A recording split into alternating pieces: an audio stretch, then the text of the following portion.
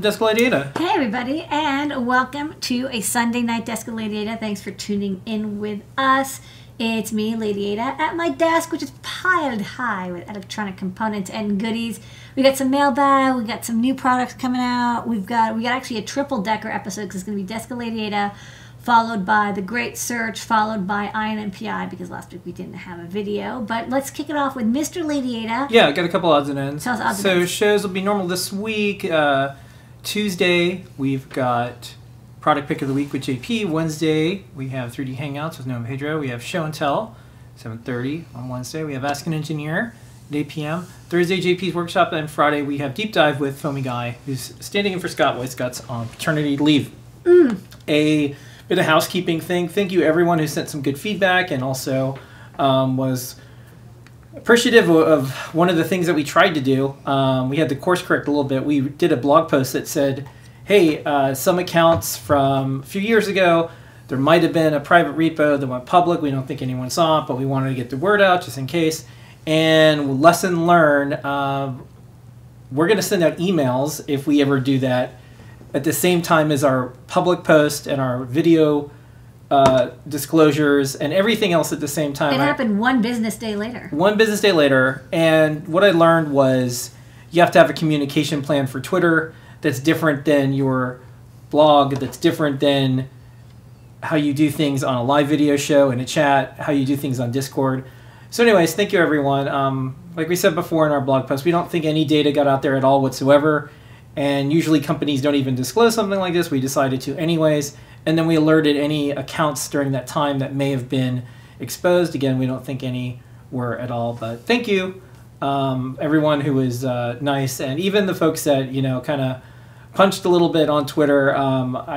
I know what the intent was. Appreciated anyways. Well, we learned from our lessons. mistakes. Lessons were learned. Lessons are learned, and that's actually what Descoladiata is all about. I mean, I made a mistake on a design this week, and I'll tell you all about it. Maybe you'll learn from my mistake. Yeah, what I learned is there's like two different types of companies: companies that make mistakes and hide them, and then companies. And so I like to say we're a company because there is mistakes that we make, and we're totally okay showing our work, and hopefully folks can learn from us. And also, I put my offer out there. If anyone ever has to do any type of data disclosure or anything, email me pt@adafruit.com, and I'll tell you lessons learned, what we did with our legal experts, what we would do different, and a lot of it just had to do with timing, because we're always publishing everything, always constantly, everywhere. And I don't mind sharing thoughts with all that because I didn't have really resources in the same way.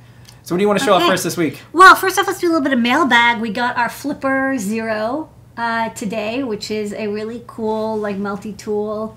I call it like a mammalian hardware hacking tool. This is really neat. We backed this on crowdfunding. It came in. It's this kind of adorable orange and white shape. It's not square, which I like. It's a kind of funky shape. There's a lot of GPIO available. You can just it's like the most cyberpunkiest electronic. It's super cyberpunk. It's got IR windows, so you can feed it IR. It looks like there's some sort of probe clip add-on. USB-C port here for charging, because as you can see, it's battery charge. Micro SD slot. And there's this like character, the Flipper, which is a dolphin. And it's got all sorts of tools and things it can do. So it can like act as a bad USB. It can act as an I button. It can do GPIO hacking, infrared, NFC. I just thought I'd show a quick demo of NFC reading. Yeah, good. You can also clone, and like I didn't set up a whole thing to have it like do the cloning and then prove the cloning, but let's show this off. So let's read a card. So it's got these adorable animations. I just love it. I think it's all the little details that they put in. You know, it's like anyone can make like kind of a blue square. And believe me, I make blue squares, but I really think that yeah, I just like the doll concentrating. That's like, cool. I'm thinking so hard. All right. So I've got like a standard, you know, my fair tag here. Yeah. And put it underneath. Bleep, bleep. And it identifies it. Oh, wow. It tells you the UID, and then you can emulate the UID or save it, and, you know, then you can have actions occur with it.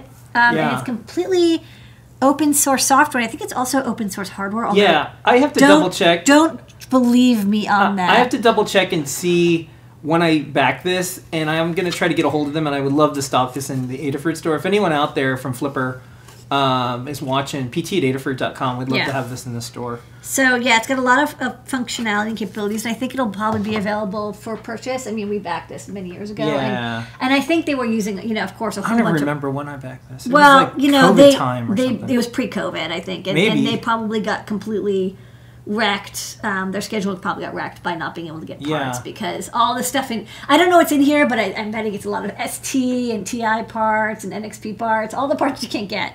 Yeah. So anyways, this is really cute. There's a lot of functionality, and you know, I think you can also, like, of course, add more functionality. I think there will be, like, you know, this looks like there's plugins. It's probably scriptable. A really cool thing. I'm always psyched when people make cool hardware because that's like part of the community. We're all making hardware together, and definitely with all the GPIO headers. You know, maybe someone will add a little I2T scanning script that could be kind of handy. I would like that little portable I2T scanner. You plug in, you know, power ground and then 2 pins, and it'll tell you whether it's detected. All sorts of other nifty things that I think it could do. So check out the Flipper Zero. I think that you can still pre-purchase it. I think the crowdfunding is over, but you know, it probably will be available for purchase really soon. So that's from the mailbag. Okay, what else? Adorable little guy. Okay. Thank you, little dolphin. Okay, next up, it's Flippy Floppy time. Speaking of Flipper, Speaking of Flipper, coincidentally. tonight's theme is Flipper. So let's go to the computer and I'll show off my my thing. So, you know, the PCF 85... Oh, we got a sale going on our site, by the way. Oh, by the way, there's a sale, 10% off Pi Day, because it's like Pi Day tomorrow. But it's all weekend, including today and tomorrow. So we have the PCF 8523, which is one of our favorite little RTCs. This real-time clock is battery-backed.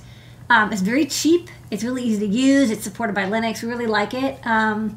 Compared to the DS1307, which is kind of popular, this one is 3-volt friendly. So we use this a lot. And, you know, you'll see we historically have used this with the SOIC part, and this is like a big ass crystal. So I couldn't get the SOIC part, but I did manage to get an order in for the HV SON part, right? A much smaller, like a 4mm by 4mm DFN-like package. This is, you know, this part shortage is like not really ending. I'm still getting lead times into 2024. 2023, so it's not like you're going to be able to get parts. So, you know, stay smart, everybody. Stay sharp. Be flexible about what components you'll get. Definitely a great time for me to be doing Desk-Related and great searches, because it's going to be all about finding replacement parts.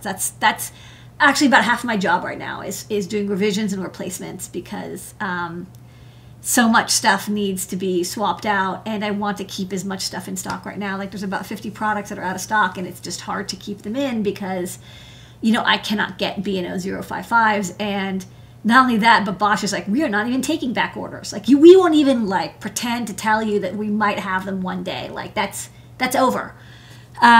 So it's a lot about, you know, what you can get and working within that. And that's why you've seen me do a lot of Espressif parts lately, because I can get Espressif chipsets and I can get like RP2040, but I can't get, you know, SAMDs as easily. Okay, anyways. So I couldn't get the SOIC part, but I can get the HV SON part. And so, you know, I redesigned this board, and because I think I'll probably use the HV SON, sorry, I'll probably get the SOIC version eventually again. And again, I have all those PCBs left over, but, you know, still, I made this a flip-flop design. So I put the HV SON over here, the SOIC here. You know, the outline is the same. I saved space by just making the crystal smaller, but I've got, you know, I used to use this big chunky 32 kilohertz crystal, and now I use a smaller one.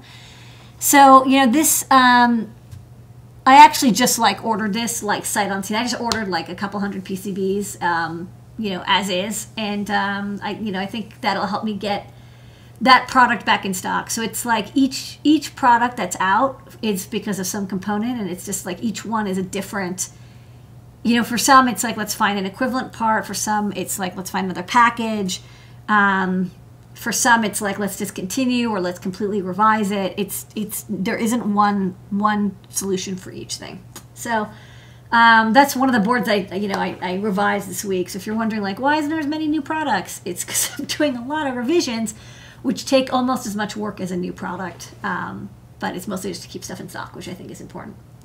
Okay, what else? Any other questions? No, keep going. Okay. Next up, I have worked on the ESP32 Cutie Pie. So let's go back to the overhead and I'll show this off because I did get a couple of these. So we made a couple hundred, and what's interesting is that they did not pass test. The prototype passed test, but I had a lot of issues with, there's like one of those things where it's like, you can make 2 or 3 prototypes, the 2 or 3 prototypes work okay, and then once you make like, usually do a run of about 250 for a new product, which is, because it's going to happen, like something can go wrong. Like I make 2 or 3, but, there can be something, very marginal that works in the prototypes but doesn't work in production. A resistor value, it's like I picked it and it turns out I have to actually tweak it. So the problem I'm having is during the test, which I didn't set up because I thought it would be a bit much. When I do the Wi-Fi scan, the ESP32 hangs, it halts. And at first I thought like, okay, this is a power supply issue because that's a really common thing with the ESP32. So I've been like, I'm doing the test while I'm probing the 3-volt line. It does seem to matter whether it's plugged into my computer or whether it's like, it's a little bit like, it's like a little Schrodinger. It's a little tough to find because if I run a Wi-Fi scan when it's plugged into my computer, it works. But then when I plug it into the Raspberry Pi, it doesn't. And I'm actually kind of wondering whether I think it might be that the Wi-Fi antenna, even though it's on the opposite side and, protected by a ground plane to the chip, I'm wondering if it's interfering with the crystal or the microcontroller, like that emitted RF. And it's tough to determine this. So right now what I'm, because again, it's like it just hangs. There's no error output. It just like stops working during the test procedure. So, I did a couple things. I tried to like move the antenna. I'm going to maybe try changing the Pi network to maybe like drop the gain a little bit in case that makes a difference. Like maybe, making the antenna a little less strong by adding some more, impedance in line. That'll make the range less good. What's interesting is that the ESP32 S2 and S3 have had absolutely no issue. Like it's basically the same design. But there's something about the ESP32 and I'm not seeing a 3-volt dip. So I don't know what it is yet. And I do have a lot of capacitance on the 3-volt line, and I tried like providing an extra, on the tester I put a big capacitor on the 5-volt pin. I'll figure it out one way or the other. Another thing I could do is make a version of this with a UFL connector. Start by maybe just doing it by hand, make a couple, and then if you attach the antenna and the antenna is physically far away, does it pass test then? Because if it passes test then I know it's something about the antenna, not the power supply, but it's a bit of a challenge. So hopefully I'll figure out. Meanwhile, we did get the C3 out and all of those passed test wonderfully. It could also be that there's something, in this ESP32, it could be something in the early Wi-Fi analog, front end stage that is extra sensitive. So, I don't know, but hopefully I'll figure out something because I'd really like to get this board out, and I know I'll figure out something. I just don't know what that is yet. So I have to spend a couple more hours on debugging. So I think that is everything I had on my to-do list, right? All right. Right? Do Keep you want to going. check? No, we're good. Okay. So do you want to do Great Search and then INMPI? Let's do the Great Search first, and then, let's do INMPI. Okay. Where in the world is that part I need? The Great Search with DigiKey. The Great Search brought to you by Adafruit and DigiKey. Every single week, Lady Ada uses her powers of engineering to find the most precious things in the world right now. Electronic parts. Okay, so we're going to go to digikey.com and try to find something this week. What are we going to try to find? Okay, so here's what we're going to find. So, this part shortage is kind of unending. You want to go to the computer? Let's go to the computer, and I'm going to tell you a story. Here's a story. There's a story about a part I can't find. So I've actually, about a year ago, I ordered, a year's worth of components from ST Centers. I've been ordering a year's worth at a time, usually instead of a quarter's worth, because it's been so tough to get parts. And some parts from ST I've been able to get, like I got LSM 60 SOXs, and I got some, ISM 330s. But what happened is I often, what I've liked to do is I like to make a combo IMU where I take, a accelerometer gyro, I stick it with a magnetometer, because it's actually not that usual to get a 9DOF in one. Usually don't get all accelerometer, gyro, magnetometer in one package. There's the LSM 9DS1, but like really good luck getting that one. It's basically you're never going to find it. It's pretty common to have them as separate chips. And then you fuse the data together and you get, XYZ orientation, which is cool. And like I said earlier, you're not going to get B&O 055s or 085s like anytime soon. Those are totally unobtainium. So I got the accelerometer gyroscopes, but what's interesting is I've totally not been able to get magnetometers. I did get some LIST 2 MDLs, but not the LIST 3 MDL. And the LIST 2 MDL is a plus minus 50 Gauss, and the LIST 3 MDL is a plus or minus, 16 Gauss, which is the same as 1.6 millitesla. So divide by 10 to get from Gauss to millitesla. And this is better because you want something that has, good 16-bit resolution and accuracy, because the Earth's magnetic field is much lighter than, a magnet that you have in your hand. And there's basically two kind of magnetometers. There's like the high-range magnetometers that are good for detecting magnets. And then there's the low-range sensitive magnetometers that are good for sensing the Earth's magnetic field.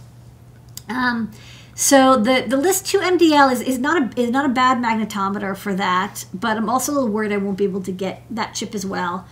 Other magnetometers I have, I either haven't been able to get, or they are the high range type. So what I'm, and I'm not sure I'm ever going to get the 3 MDLs again. I do have a big order in with ST, but it's just this, I think everyone's just totally crunched with this part shortage. So what I'm going to do on this great search is I'm going to find a high resolution, so like 12, 16, 18, 20 bit triple axis magnetometer that's I2C, because I want it to work, I want it to be compatible, maybe not pin compatible, but as functionally compatible as possible, so I can pair it.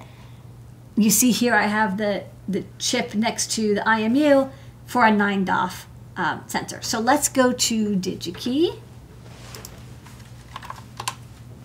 And let's search for, so this is the part I'm looking for, the LIST 3 MDL. So let's just go there, because it's always good to, you start with the part you can't get, and sometimes it gives you ideas of how to find the part you can't get. So this is the part that, if you put in that you want some, it says, I don't know, 2059.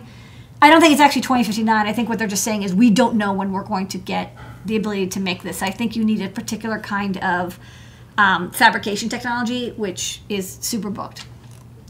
So what we do want, so let's go down here and then we can use this to search. So we want a magneto-resistive active XYZ accelerometer, magnetometer, that's surface mount. I'm not going to specify the range, because I don't care if there's multiple ranges or one range. The voltage supply I'm not worried about. It's probably going to be 3 volts. Resolution, I don't want to be too picky. Package, I don't expect to get the same package, but I do want it to be, the minimum is it's a magnetoresistive active XYZ. So let's search. Also, I want it to be about the same cost. So the 3 MDL is, basically $1 or $2. So I want it to be about that price. I don't want to spend like $20 on this part. Okay, so output type. So this is the thing that I'm going to select first, because there's not a ton of options here, which is good. Actually, there's only 10. That's very small. So I think I want I2C and SPI only. So let's do that limitation. All these ranges are quite good. Remember, the List 3 MDL is 1.6 millitesla. I don't want it to be much bigger than that because I want it to be, again, used for earth sensing. So I don't want it more than like 5, but all these are quite good. All these cover 3.3 volts, which is what's important to me. You know, if it's lower, great, but that's all I care about. All of them have 16 plus resolution, so that's really good. So let's see what's available. So there is the ST1s. They're not in stock. I think let's look at only ones that are in stock right now. Okay, looks good. So we have a couple options here, actually, and they all look pretty good, to be honest. So there is from Memsic. There's a couple options from Roam. There is an option with a lot of pieces. But what I really liked is, when I was like, okay, well, I'm probably going to buy 3,000 of these because I'm going to use it in a lot of stuff. When I looked at the price of these Memsic ones was like very, very attractive. And I know Memsic makes, good components too. So this could be a good alternative. What I'll do is I'll probably make new versions of all those IMU plus magnetometer breakouts. And then when I can get the List 3 MDL, because there's people who have the code already in their design, we can always go back. But as long as I have libraries for all of them, I think people can switch pretty easily in case it's another year or two. So there's 2 options here. Both of them look really good. You're probably wondering, well, what's the difference between, the MMC 5603 and the MMC 5633?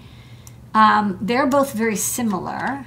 Let's look at the MMC because I did pull up these data sheets. And I do this little trick where I kind of like scroll down and I try to get like the data sheets to kind of like be almost the same, and then I kind of flip between them to see if I can see what's different. And if you look down here,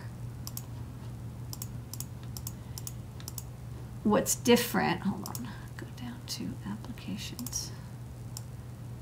Oops. What's different is on this one, you see there's a, this one has a I3C interface in addition to an I2C interface. So that's basically what you're going to pay a little bit more for on the 5633. They're both actually pin compatible. They are not completely code compatible. The register map is a little bit different.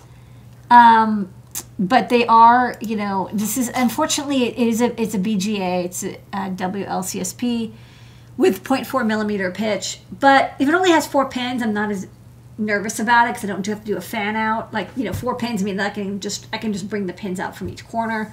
When something has 9 pins, there's always a pin in the middle, and that can be tough to get out. But with 4 pins, even if it's fine pitch, I'm not as nervous about it.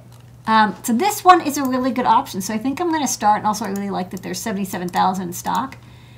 I'm probably going to start with, making a STEMMA QT breakout for this MMC 5603 so I can get Arduino and CircuitPython and Python library code going for it.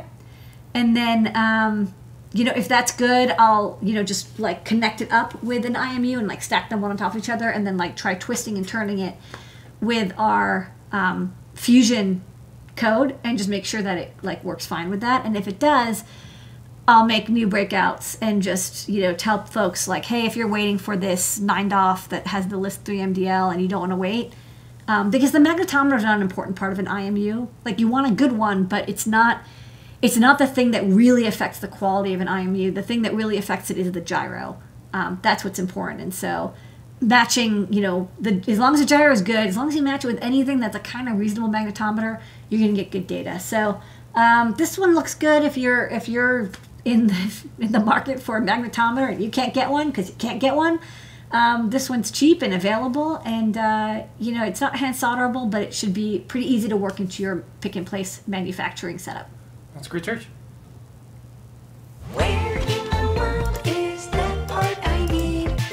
The Great Search with DigiKey. Okay, next up, we're going to do this week's Ion MPI. We had a really big show on Thursday. We moved our Ask an Engineer show from Wednesday to Thursday. Thursday, we had a bunch of stuff going on. So today, we're going to be doing Ion MPI as a special treat for Disc of Lady Ada viewers. Are you ready? Triple decker. Let's do it. On MPI.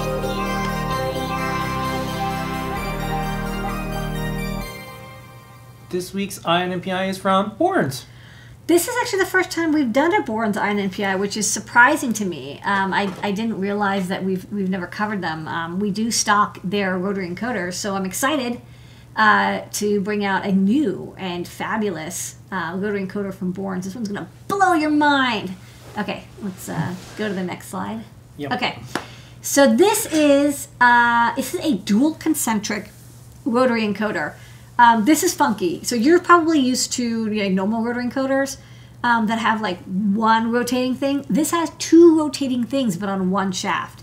So this could be like pretty handy if you need like, a tight space fit user interface that has a lot of control, because you can rotate two different rings and also press the button. So this is called the PEC 11D. If you are familiar with the PEC series, which you probably are, they are kind of the most famous rotary encoders. I don't know if Borns invented them, but they pretty much made them usable. Like their standard shape for rotary encoders is what everybody uses. In fact, we stock a rotary encoder from Borns, the PEC 11 or PEC 12, and this comes with a knob, but this one is only a single rotary encoder. It rotates once and there's a push button, but that, I don't know, like that's not super cool. There's also we have other kinds of rotary encoders, like this like iPod click type.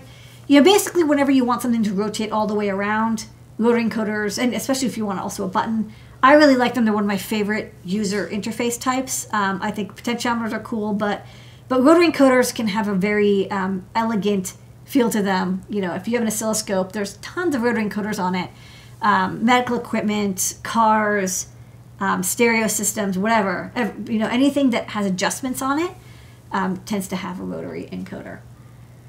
But let's say you need more than one rotary encoder. Well, you can wire up multiples next to each other. That's possible. Here's like a demo where I have 3 rotary encoders wired up, with STEMMA QT ports, but you can have them next to each other. But let's say you want fine and coarse, adjustment capabilities, and sometimes you can use like the knob to select whether you want fine or coarse, but maybe the knob is also used for something else.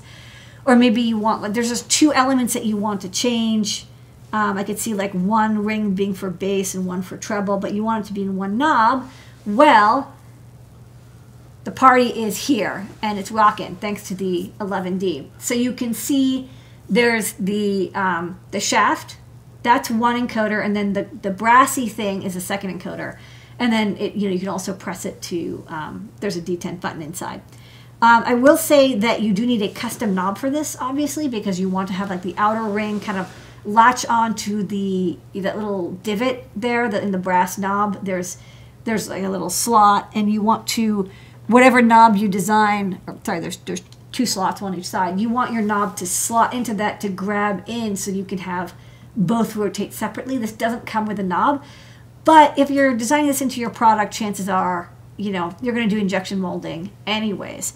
So I thought I'd show a quick demo, and then we would show that it's in stock. Bum, bum, bum. Okay, so this is the PEC 11D. You can see I've got it wired up to a feather with a little OLED. I didn't wire up the buttons, so you're just going to have to believe me. I wanted to just show the rotary encoder, but you can press it, and it is a tactile switch. So it goes up and down. There is 15 D10ths per rotation. And then if I grab this outer part and I rotate it, it rotates totally separately from the inner part. So dual concentric rotary encoders, very neat. But it works just like a rotary encoder you expect. I just coded up with an Arduino demo, had the OLED going out. It took me like only 15 minutes to put this together, because it's like a standard rotary encoder, one on this side and one on that side.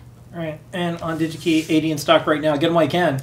That's right. They are in stock. You can actually get these. These are really funky. I've never seen dual rotary encoders before. I don't know when I'd use them, but like if you need this, this is exactly like this can totally solve a problem that you have. So yeah, check it out.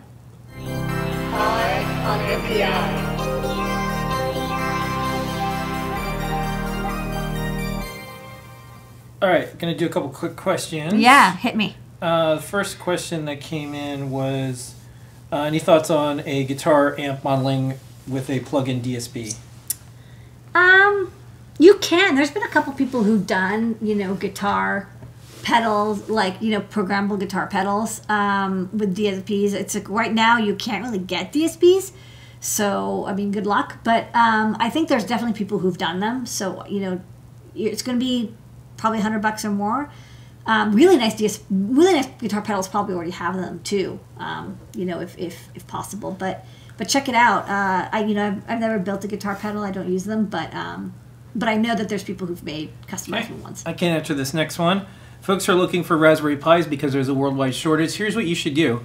Make sure you have a verified account on Adafruit.com and you've turned on two-factor authentication because we are making sure that there's no bots that are going in buying them up and then people are selling them on eBay. We don't change the price of them. People try to buy them from us and then add like $100 onto it and then sell them on eBay. We don't like that. So we're doing everything we can to stop that. We got pretty good strategy. We review the orders with our team now as well. But that's the best bet. And we're not going to do price inflation on them. A couple people in the chat said they use the notify feature. That's what you do. You get an email. Yes, we will email you, but have your account ready beforehand because even with authenticated accounts, they do go fast. Yeah. And we're trying very, very hard to stop bots Okay. and resellers. It's tough because, we don't want to question every order and like interrogate people. But we're also looking for, obvious duplicates and stuff. And well, there's some that are like Bob's eBay. Yeah, it's pretty clear. Yeah. And they do it 3 times or 4 times in a row. Yeah, Like, so we limit one per customer, and if you're reselling them on eBay and we see your store, we're just going to ask you not to do that. It's not fair to everybody else. Okay. NYC Kid says, I'm finally at the point where I should have an oscilloscope and I can justify the cost. What are your recommendations? A Regal is pretty inexpensive, and I think it's fine. I would definitely get a benchtop one. I don't recommend a USB one. One with a TFT screen is recommended. I think it's really hard to use the USB types. Yeah. All right. Yeah, folks appreciate the Pi fighting bots. Yeah, like we're not against cool scripts and people using all these neat web tools to do neat things. But there's some educators that they just need to buy one Raspberry Pi, and it's not fair if someone's coming in trying to buy 50. Yeah. That said, I don't know when the shortage will end. So please be aware if you have we have folks who contact us and they're like, I have this company or this startup and I desperately need 300 Pi 4s.